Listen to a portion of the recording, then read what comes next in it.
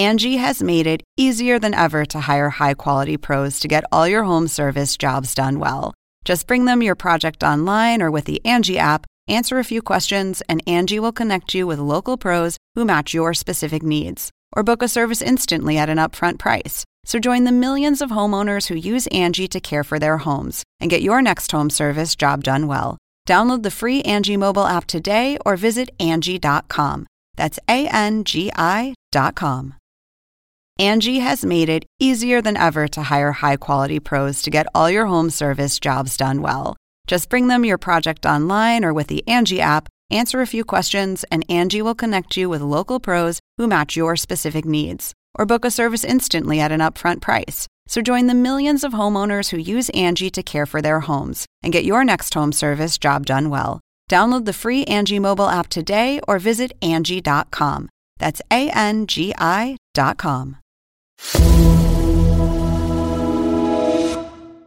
The idea that what you do, you can be passionate about it forever. To have that not go away, I think is really sort of something that I take away from the show and also from just sort of knowing what I know about Julia. That's Claire Saffitz talking about Julia Child. Claire, with her best-selling cookbook and viral baking videos on YouTube, has been compared to Julia in that she loves nothing more than teaching technique and helping people succeed in the kitchen.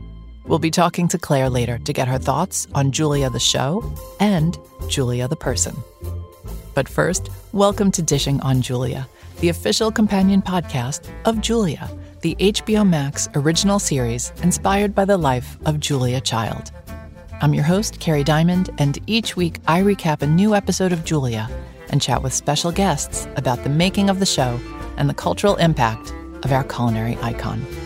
This is the final episode of both the show and the podcast, and I have to confess, I'm a little sad. This has been such a delightful experience. As Russ said in this episode, "This is rough. This is a hard day for me. For all of us.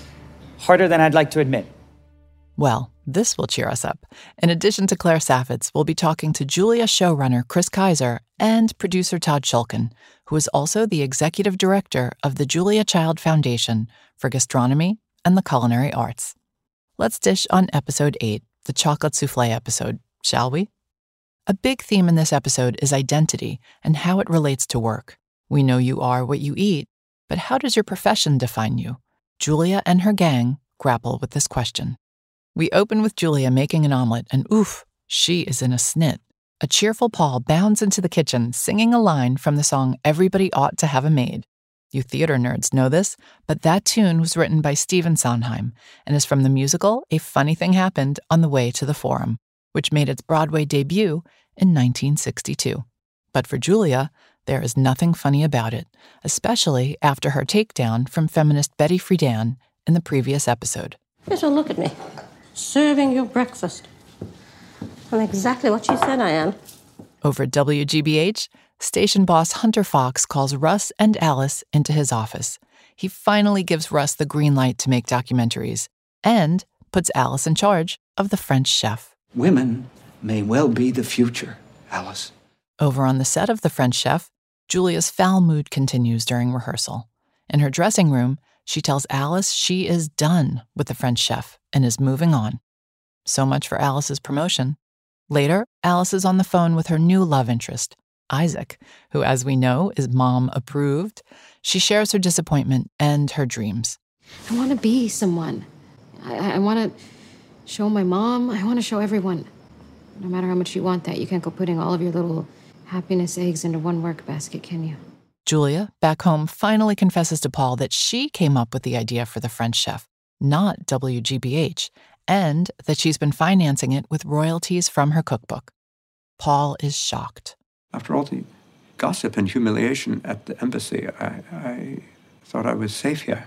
Paul is referring to an incident in 1955 when he was called back to Washington, D.C. by his employer, the State Department. He was questioned about possible communist ties and his sexuality. He eventually left the State Department in 1961. Russ and Marion, in their home kitchen, are whipping up the components of Eggs Benedict and ruminating on a life without Julia. But she's not the kind of person you get out of your head that easily. No, she definitely is not. I mean, we will remember her when we're old. I'll still hear that voice in my head. Over at Knopf, a tearful Blanche breaks some terrible personal and professional news to Judith. Blanche is losing her eyesight. How can I continue without my eyes? Who am I without my eyes, without my sight? I am my work, Judith. In reality, Blanche did lose her eyesight and passed away only a few years later, never knowing her publishing house changed the culinary scene in America and what a force both Julia and Judith would become. Back on the set of The French Chef, everyone assembles for Julia's final taping. She is making a chocolate soufflé, the classic rich and airy dessert that is famously temperamental. The dish turns out to be a metaphor of sorts. As a matter of fact, I have a secret to tell you. You've known how to make a chocolate soufflé all along. All you have to do is plunge in. And I'll tell you another secret. That's the key not only to the kitchen, but to life itself. Should you decide to plunge in, you'll find the recipe for soufflé au chocolat and crème anglaise, Julia's favorite accompaniment, in Chapter 10 of Mastering the Art of French Cooking. Speaking of chapters, it looks as if this chapter of everyone's lives is closing. But don't shut the book just yet. Simca calls Julia about a dream she's had. True to form, Julia's co-author starts with an insult. You and I were cooking together in my kitchen. We were making cassoulet, and you overcooked the beans. But she's not calling about beans. She wants Julia to come to Provence so they can cook together again. Julia immediately loves the idea. She talks to Paul, and he helps her realize she doesn't have to abandon her beloved TV show. Just say oui, he tells his wife. Say yes to everything for as long as we can. Let's drop dead someday. Saying yes. That'll be a life. That will certainly be a life. If there's anything Julia Child taught us, it's the power of saying yes and not being deterred. If Julia could learn to cook in her 30s, become a culinary sensation in her 50s, and remain a force into her 90s, there's so much potential for all of us, at every stage of our lives. So what's next for Julia? Will she and Paul stay in Cambridge, or might they head to the sunny lavender-scented south of France? Julia did spend many glorious summers in Provence, cooking and hanging out with the likes of Simca, James Beard, MFK Fisher, and other culinary legends. Stay tuned, because Julia has been renewed for a second season. The team just found out earlier this week, so congratulations to everyone.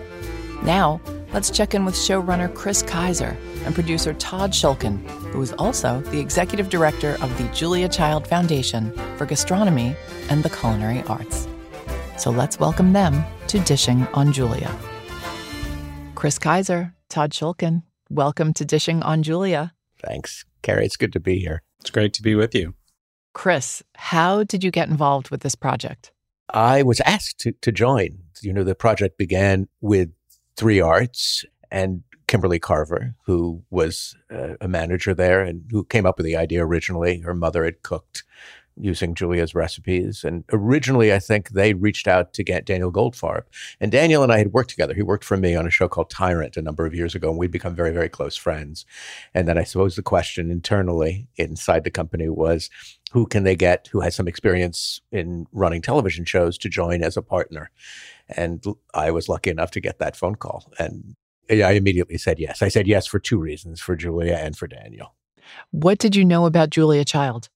I think I knew a fair amount. I mean, I was a child of the 1960s. I grew up watching Julia Child. I think I've said this a number of times to people that my family, they were not good cooks. I came from a tradition of Jewish, Eastern European, Central European cooking, but not the best version of it. It was like that old, they ran everything through the deflavorizing machine version of cooking. I once ran away from home because of pot roast. My birthday was right around Rosh Hashanah, and so I used to get pot roast constantly for my birthday, and it just drove me crazy. So anyway, my family was not a cooking family. Whoa, you have to go back. You literally ran away from home. Well, I got to the front porch, but it was a gesture of defiance against the cooking that I had grown up with. We ate the way America ate at that period of time. I lived in a small town, not a small town. I lived in a town on Long Island where you could get any fast food you wanted on the main street. We brought in a lot.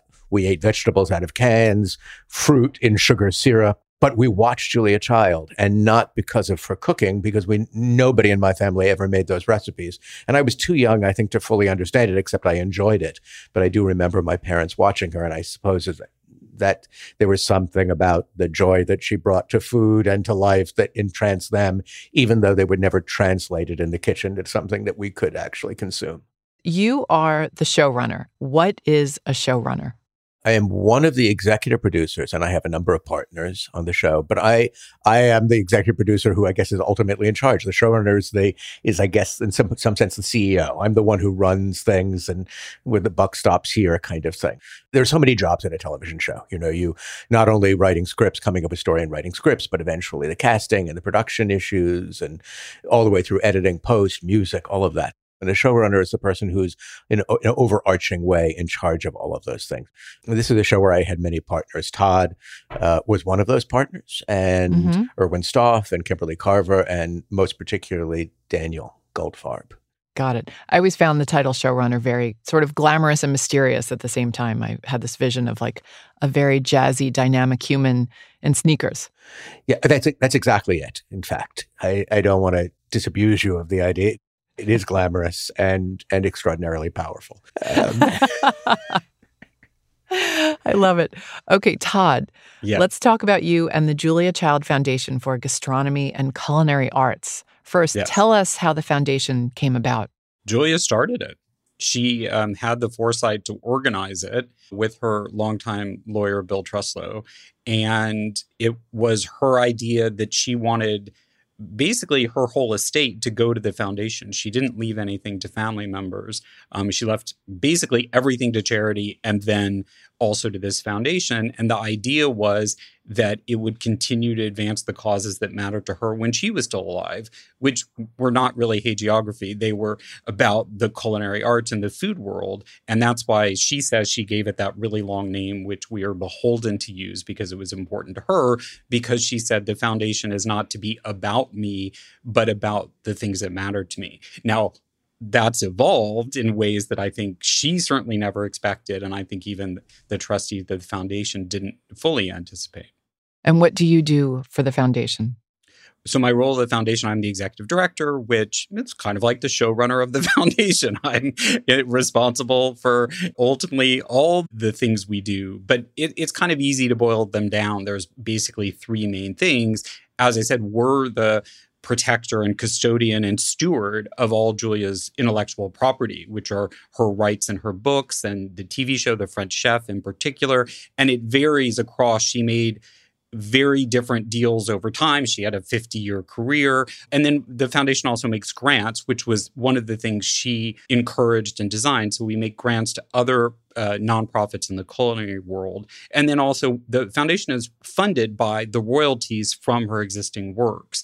And really what the foundation is beholden to do is make all of that work and sustain itself as a private charity. And I would imagine a lot of projects come your way. Why did the foundation give the green light to this one? A certain number of projects come our way. We're not inundated with them. And Julia's a historic and public figure. So there are a lot of projects that come our way at the very end asking for help after they've long been started. So there's as many, if not more, projects that we're not involved with about Julia that are out there. I mean, as Chris said, Kimberly Carver was one of the executive producers who you've talked to, really was the one who got the project started with her love of Julia. And I can still vividly remember sitting in the South Beverly Grill in Beverly Hills near 3 Arts office having lunch with her. And she's like, "So Julia, let's do a show about Julia. What could we do?" And I worked with Kimberly on this idea, which really Chris and Daniel and their team of writers have really run with. While the execution is very specific to what the writer's room did and decided to do, the basic concept is very similar to what Kimberly and I cooked up. You two sort of have different goals. Todd, you're protecting Julia's legacy. Chris, your ultimate goal is to enlighten and entertain, not to make a documentary. The show is an expression of the joy of Julia, right? I mean, that's what we're after. It was very important to us as we filled in the blanks between the stuff that's known about her, and there's plenty known about her, she's still a private figure in addition to a public figure. We're talking about she's not Marilyn Monroe. She's not Elizabeth Taylor. It's not as if every single room she walked into and every person she ever spoke to wrote about those interactions. So that was nice for us. It actually gave us a lot of room to imagine. But it was extremely important to me and to Daniel and to all of the writers that as we imagined it, we were true to the spirit of her, the essence of her. We did not want, in some ways, to make things up that changed the basic truth of who she was and her relationship with Paul. And by the way, the same thing was true of Paul Child. One thing that the partnership with the foundation has helped us do is both to give us the information that we need, but also, if necessary, provide a check on all of that to say, listen, did we, you know her better than we do. Did we get this right? Not in the details, the facts, but in the essence. And Todd being able to say, yes, keep going, has given us both the license, the freedom, kind of lifted the burden off our shoulders of, the responsibility of telling her story. Todd, did you know Julia Child? I did. That was one of my qualifications for the job. They have so far only had people in senior roles at the foundation who knew Julia. Our luck's going to run out. But yeah, no, I did. I met her actually when I first started working in Hollywood as a film agent, because I had moved to LA when Julia this is before she'd left Cambridge for sure, but she was spending much more time in Santa Barbara.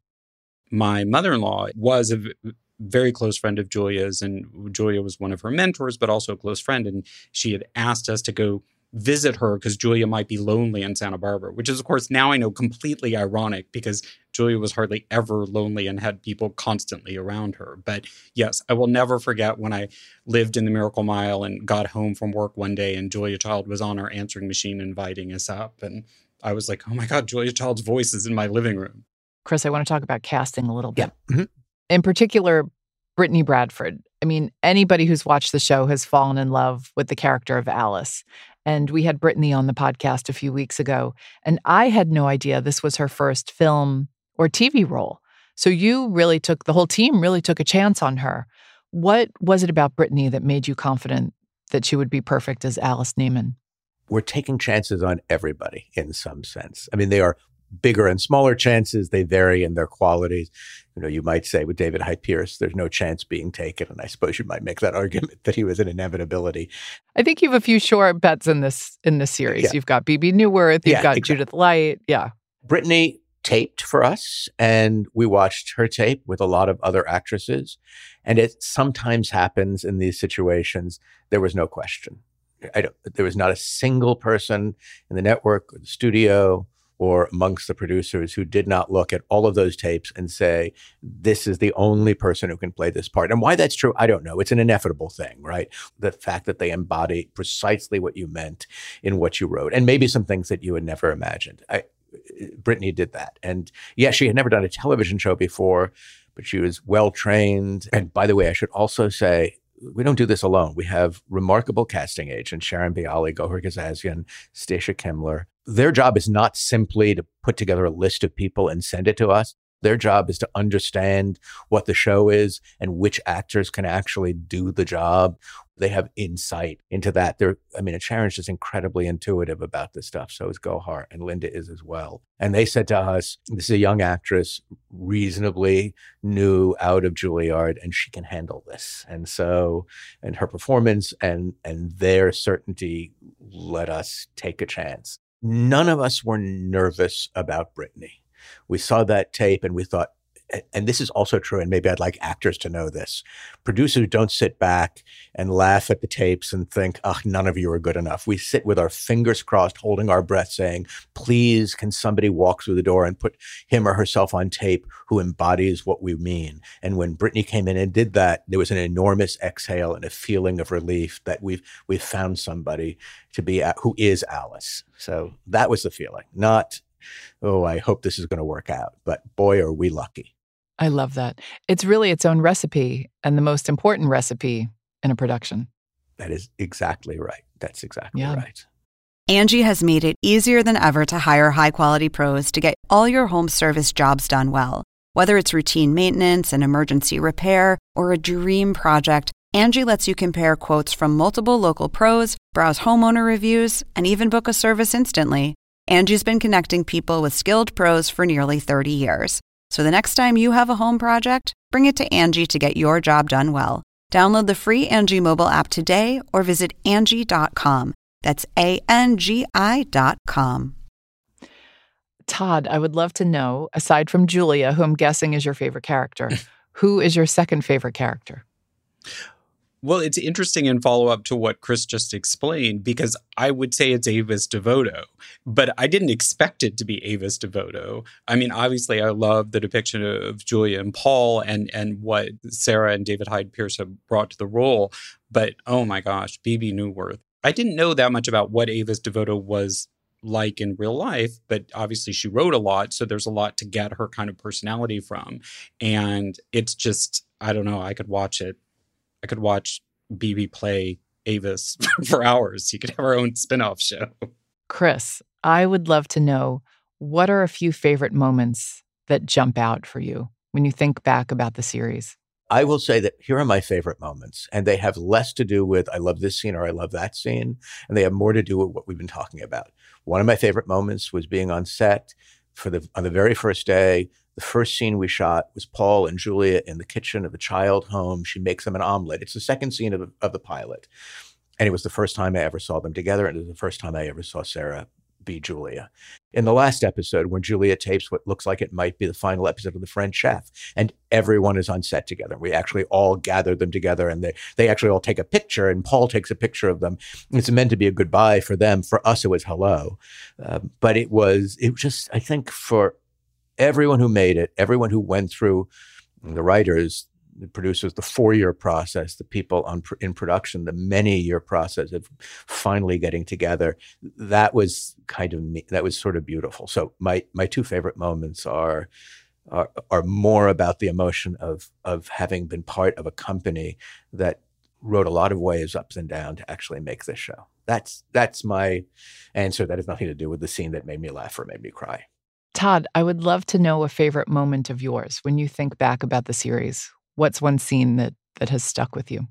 I love when Julia does the cooking class and the whole coordination, and there's the theatricality. And, it's not a coincidence that a lot of the people on the show are also playwrights. And there's very much a kind of stage theatricality to it in a great way. It's very entertaining. It's very choreographed, but in the best possible way. And the other scene that I love, maybe because it has past meaning in my life, but is when Julia leaves Paul, who's not feeling well, at the Pierre in sort of Avis's charge. And it's all in their interaction. It's not a scene with all the movement and the color and the music, but it just stuck in my head. I just love the kind of loving adversarial nature between Avis and Paul. Everyone I've had the privilege of meeting from Julia and interviewing has just raved about the camaraderie and how special an experience this was. How did you maintain this kind of atmosphere? And in the middle of a pandemic? You can't make that true unless the people naturally are inclined to feel that way about each other. And so that's just who we had on set. They were lovely people. Brittany is a lovely person, and Fiona Glasscott is a lovely person, and Christine Tobin, who made our food, and Patricia von Brandenstein, who built our sets, and and Eric Moynier, who was our DP, and Donna Bloom, who was our producer, and all the rest of the cast. There was a feeling of, maybe because we came through so much together, that they were intimately connected. That's the first thing. The second thing is we're making a happy show. We're making a happy show about people whose message to us is enjoy things, enjoy company, and being together. It's not irrelevant that what that engenders amongst the people who play those parts and take part in that production is a feeling that has something to do with Julia. As someone who, outside of my life at the foundation, also works in film and television, I always say, remember very distinctly, and I won't mention the actor or the director, when I was an assistant, I saw a project get made really quickly as an independent film when they were still being made in multitudes by a major independent or mini studio. And on day one, the actor decided he hated the director, or the director wasn't doing what he wanted. And there was no turning back. And the amount of variables and then I'll compare this to cooking. There's a certain alchemy, it's actually chemistry, to cooking that makes things come together, but no explanation or maybe theories of why the souffle doesn't work one day and the next with the same recipe. The same applies to making film and television, except that the variables are a million. Watch the credits of any show or movie. There are so many people. You need some kind of harmony for that to work. And that usually comes from the leadership. In television, the showrunner and the director, in film, the director and the key producer. And if you don't have that, you're very, very unlikely to get a good outcome.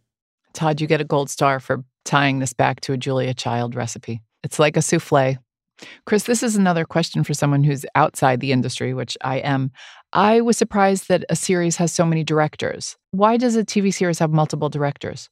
Well, it varies actually, Carrie. There are, now that we have much shorter seasons, there are actually television shows that have one or two directors. We made a very conscious choice not to do that. Is to allow the directors to direct their own episodes, to have the style of those directors within the framework that Charles had established. Charles McDougall is the director of pilot of the second episode. We like the idea that you bring new voices in.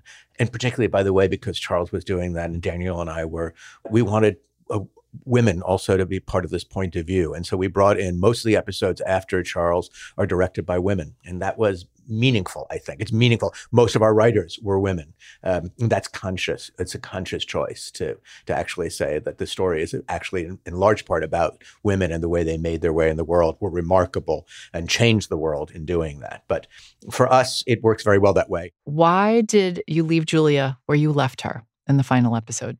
The season was very intentionally constructed in 3 acts. Act 1 is the first 3 episodes, which is really the making of the birth of the idea. It starts really from the second scene, from the moment Julia has the idea to cook an omelet on television, and ends with the very first few seconds of the French chef itself.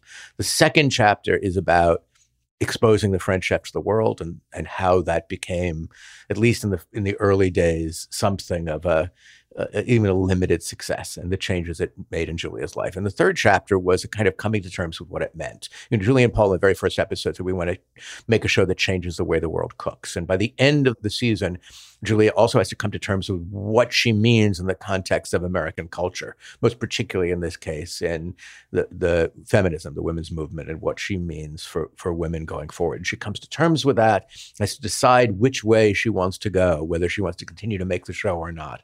And she decides in the end to do it. But we wanted to leave her at that moment of having had that doubt, that uncertainty, then coming to terms with who she was or what the show meant to her and the people who loved it.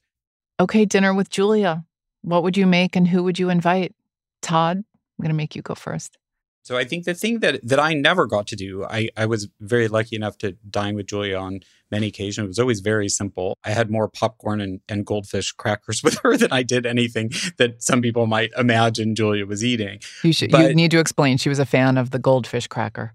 That is all, historically accurate. And she was a big fan of popcorn, too. Most chefs don't eat the same kind of food that they make for their restaurant or even make for a dinner party. And the same was true with Julia. But I think if I could make any choice, I would choose to dine with her and Paul on the terrace at La Pichoune in Provence, especially if you're in France, in Provence, the right time of year, summer. You'd have the best tomatoes from the market with a vinaigrette as your first course. You'd have a roast chicken and you'd have some chocolate mousse. Although maybe actually if it was summer, a strawberry tart, but that would be ideal for me. Chris, how about you? I think what I would do is, look, we're taping this on Passover. I'd probably bring her to my house and just have my wife, and we'd have a Seder. And that would be... With pot roast. It would be a pot roast, you're right. It would be a full circle. It would be a full, and great matzo ball soup. Because now my family makes wonderful food. And it's not just because of Julia, but the world has changed since the 1960s when I first met her. And so American cooking is much different. I probably would share with her our family's cooking, and then I just listen to her talk. That would be very meaningful, to share the food that we made with her on a day where you're supposed to share food with strangers, where you keep your door open. Thank you to Chris and Todd, and congratulations on the show being renewed for a second season. Now, let's welcome our next guest, Claire Saffitz, the author of the best-selling cookbook, Dessert Person, and its popular companion video series on YouTube. Claire Saffitz, welcome to Dishing on Julia. Thank you. I'm so excited to be here. When did you first learn about Julia Child? I don't have a particular moment or memory of first learning who she was because Julia was a presence in my house growing up, a personality that like a known sort of quantity always, it feels like. My parents were like huge devotees of Julia Child. We would watch episodes of The French Chef growing up with a little tiny TV that the whole family would watch. With would the gather antennas. around with the antennas, yep. But we'd watch episodes, and I cannot remember precisely if my parents had a copy of Mastering the Art of French Cooking. I'm sure that they did. She was just a presence that I knew about and sort of an icon as I was growing up. How big an inspiration has Julia been on your career? There have been moments in my career where I feel very aligned with Julia and her philosophy and her life even.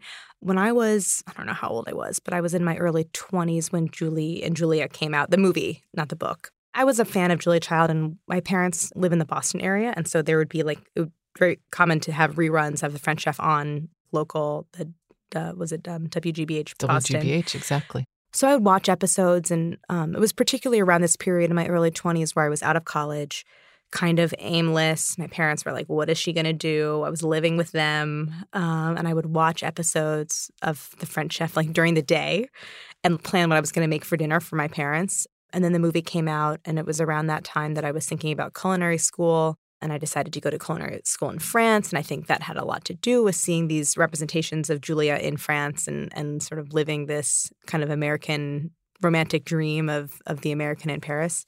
So I was heavily influenced by that trope, which I think she really embodies. And that's when I decided to go to culinary school in France. Her story made me think that I could do it too. So you did go to culinary school in Paris. And I know some of your experiences over there that sounded a little similar to Julia's, the tough instructors, the French students who wanted nothing to do with you. Tell us a little bit about your culinary school experience. Yeah, I had a wonderful experience. I did not go to Le Cordon Bleu, where Julia went. I ended up going to a culinary school called École Grégoire Ferrandi. It was run by, and is run, I believe, by the French Chamber of Commerce. It's a trade school where high school-aged French students would go and learn a trade. So the cooking school was a very big part of that school. And there were other trades like furniture making and other things that students learned there. But I was part of an international program that was taught in English, which is a big reason why I chose that I did not speak French when I moved there for courses.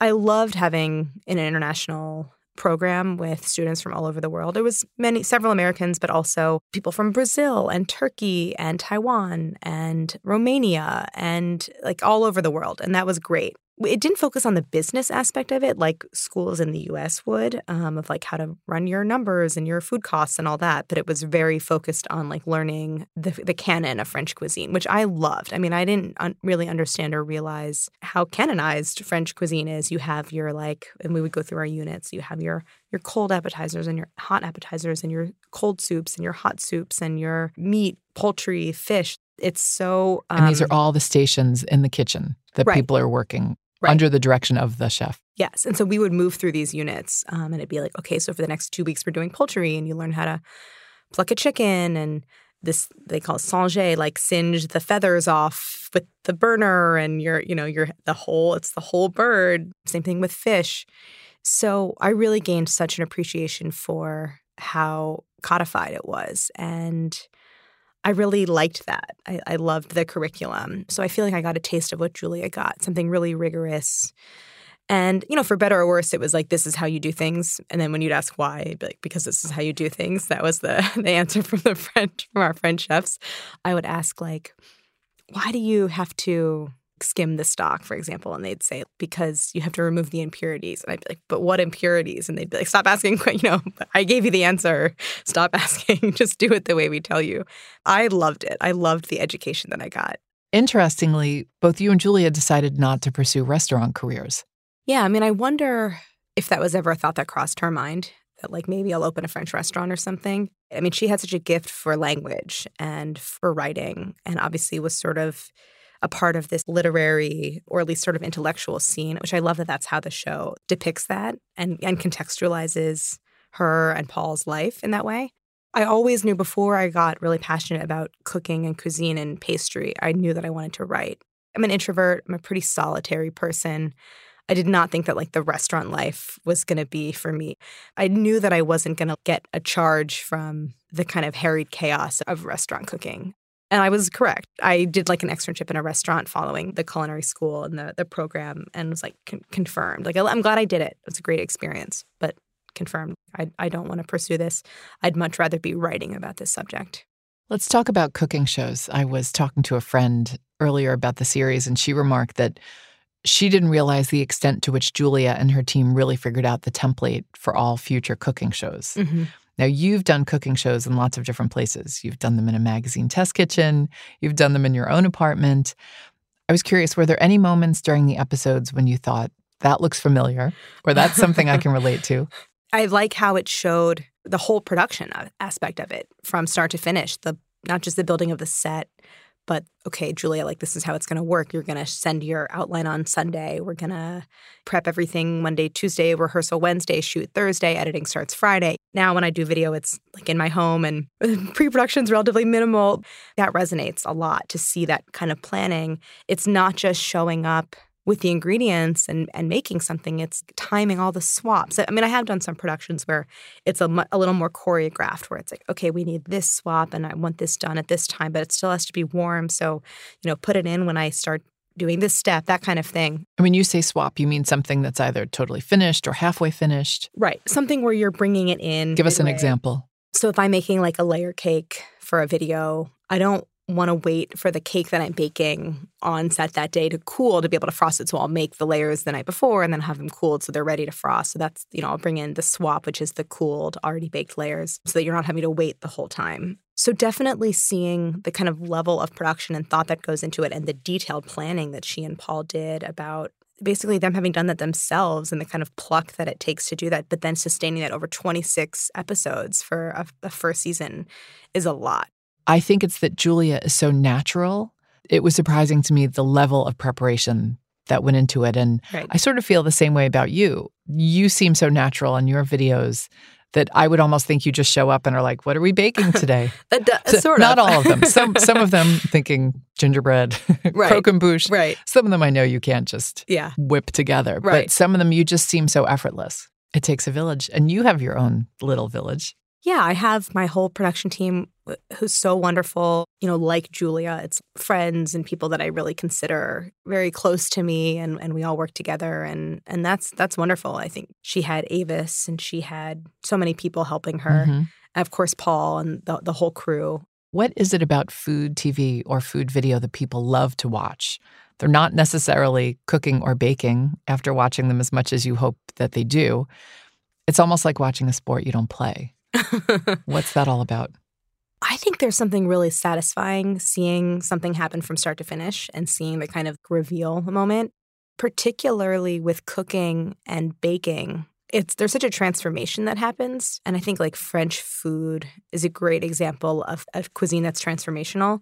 It's taking a set of ingredients and really creating so many different things with it. And so it's like you could have the same starting ingredients and you could still make two dishes that look very different from one another. And sometimes they don't look so different. Like I love how in French food, you have one dish that has one name, but then you add mustard to it and it becomes another dish with another name. There is that kind of iterative nature of it. The building blocks. The building blocks, mm-hmm. Right. Especially with The French Chef and with all the shows that came after it. It's just very satisfying to see that process and to also be able to appreciate someone's mastery, to watch Julia's hands and to see how she's beating the egg whites or folding or, or whatever it is. It's just fun to watch. I don't watch sports, but I imagine it's the same thing as like watching someone throw like a pass and someone else catch it. It's like you can appreciate the skill of the people. Wait a second. You don't watch any sports?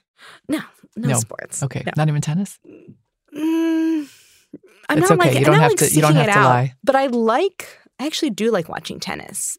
But I'm never like, oh, let's turn on this sports thing. I don't even know, when is that happening? I don't know. Let's turn on this sports thing. I think that was the answer. Right. Tell me some of your favorite moments from the show. I mean, I love the food moments. I guess that's not a surprise. Oh, yeah. Let's talk about those. Christine Tobin was the food stylist. She's so talented. I followed her work and such an incredible sort of like diversity of film and television projects that she's worked on. I really loved the way that the crew would get excited about eating the food at the end. There was a brief scene where she has it's like mousse à la framboise or something, and then they're handing out of spoons at the end of the episode, and all the crew kind of, she walks off set, and then all the crew kind of dig in. I love that it shows like the pleasure of food and watching the omelet making, and then the enjoyment of the omelet. It's not just about the food; it's the enjoyment also. There's like a scene where Julia sort of like loses it a little bit in sort of exhaustion and frustration practicing for the souffle episode, and it really is this. This is why Christine it's such a hard job, because certain kinds of food doesn't wait for anyone. That's really hard to get the timing of all of that right. And then it's funny, it's like trying to make the food and time it for the depiction of a food show where they're trying to do that same thing. It really, I get it. It's like, when the egg whites whip, it's like everyone has to move, so. It's so interesting that you pointed out the cast on this show eating the food, because Christine and everybody involved really tried to carry that over behind the scenes. And they built out a beautiful kitchen for the team, and none of the food got wasted. It was all real food. Christine's not one of those food stylists who does a lot of like culinary trickery. Yeah, right. I think it shows. I think that, and just in the kind of way that I'm exposed to food styling as a profession and as an art, I see the differences when food's real. And that's something I feel really strongly about it. The food that is photographed or shot for video should be the food. I love all the restaurant scenes. One of the French restaurants they go to in Cambridge all the time is based on a real French restaurant. I think it was the first French restaurant in Cambridge. And it was just so much fun seeing the food from that era. The escargot and the pate and all the different things. Right. I also love all the wine talk. They were such enophiles, and especially Paul. The like jokes around the wine, and when the father comes to visit, her father comes to visit. Oh my gosh. Yeah. Yes. I love it when he puts all the ice. I have put an ice cube or two from time to time in my rosé, or maybe some white wine. I think that's never fine. Red wine. Right. But that was like enough ice to fill a Diet Coke cup at a movie theater. Right. That was a lot of ice. Right. Yeah, that was hilarious. And I love when Paul talks along with her when she's doing the wine segments. Yeah. He's clearly very invested in them. Did you have any favorite characters? Oh, I loved Avis. It's hard not to love like Bebe Neuwirth doing anything, but just the kind of spitfire character and someone who was so direct and so assured in her support of Julia and what she was doing. Julia, who had moments of, at least as the show obviously portrays, had moments of doubt along the way. And Avis was there at every step being like, no, you have to do this, and kind of being there to tell her, you have to do this and you have to keep going. So I loved the character of Avis. And as someone who is so beautifully bookish, you must have been happy to see Judith Jones as a character. Oh, that was wonderful. I feel like I learned a lot about Judith Jones' career. I first learned about Judith Jones because of Julia Child, and then to understand that she had such an incredible career in literature as the editor of major 20th century fiction writers was also wonderful to see. And I love the way that this show sort of treated these really strong women characters.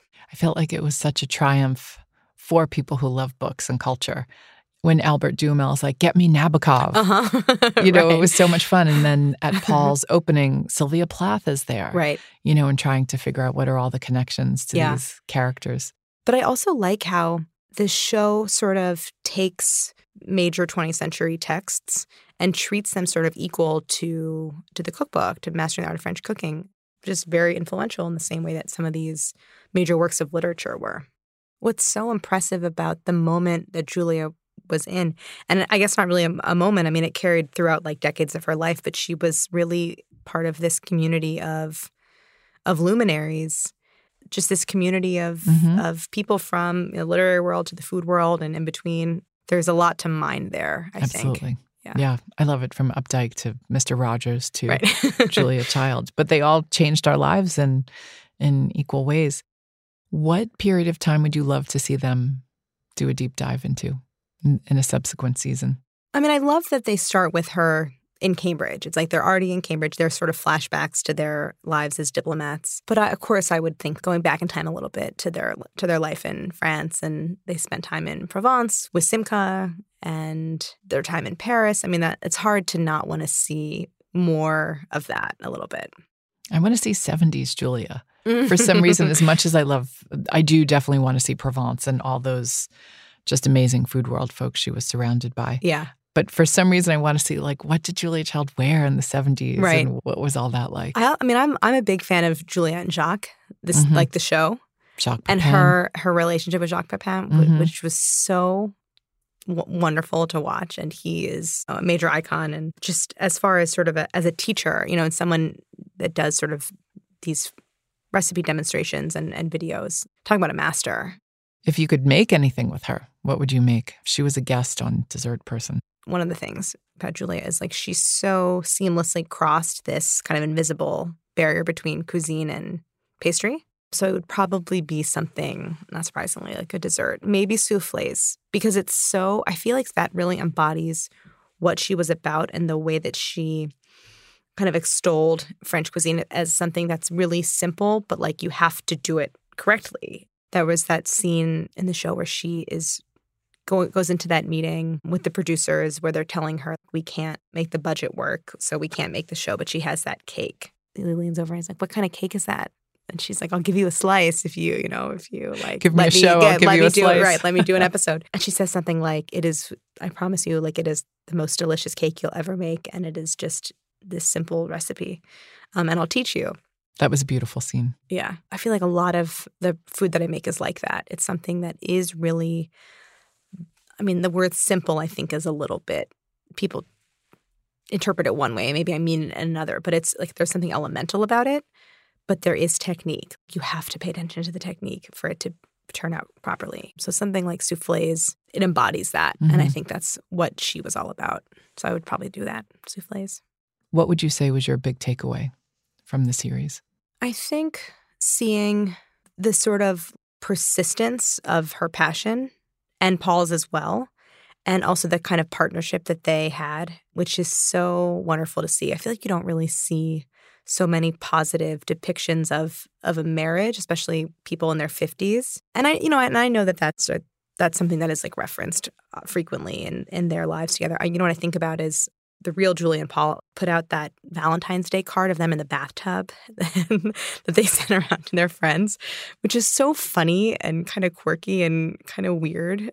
And so their sense of humor together and the kind of playfulness of their relationship, to see people at their stage in life, Paul being recently retired and Julia in her 50s, just the idea that what you do you can be passionate about it forever and for your entire life, and that to have that not go away, I think is really sort of something that I take away from the show and also from just sort of knowing what I know about Julia.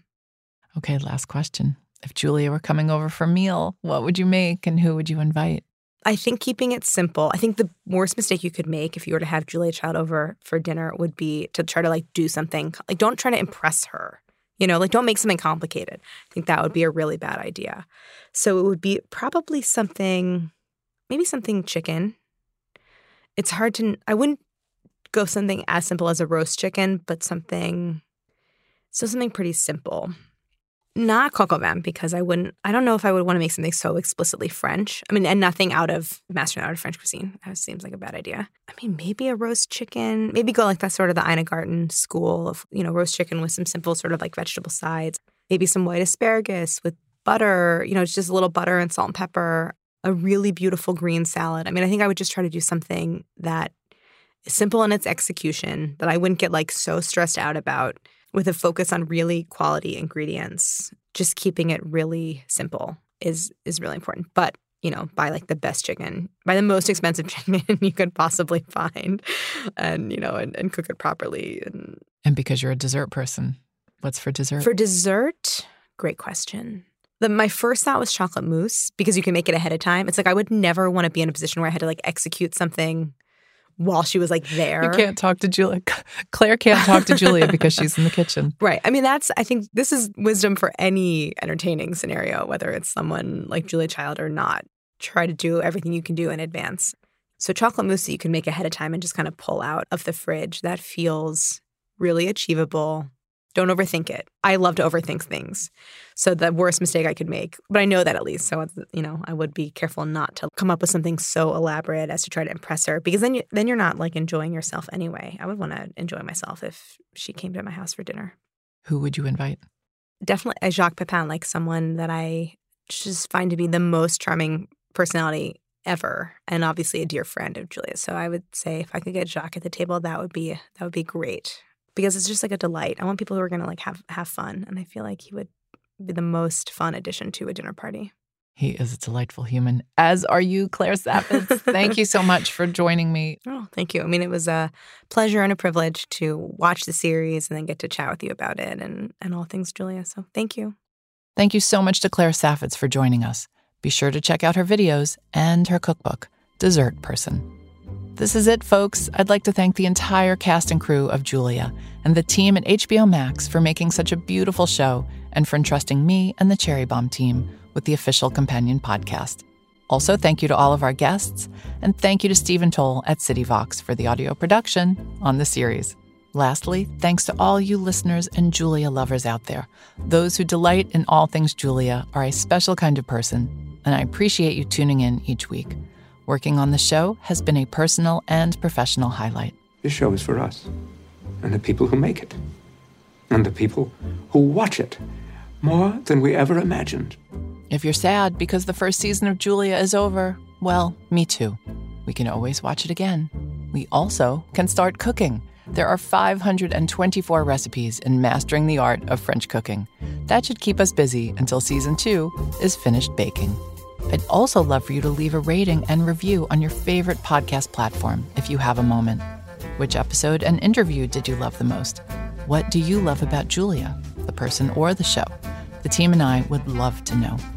Dishing on Julia is produced by Cherry Bomb Media. Our executive producers are Catherine Baker and Audrey Payne, and our special projects editor is Donna Yen.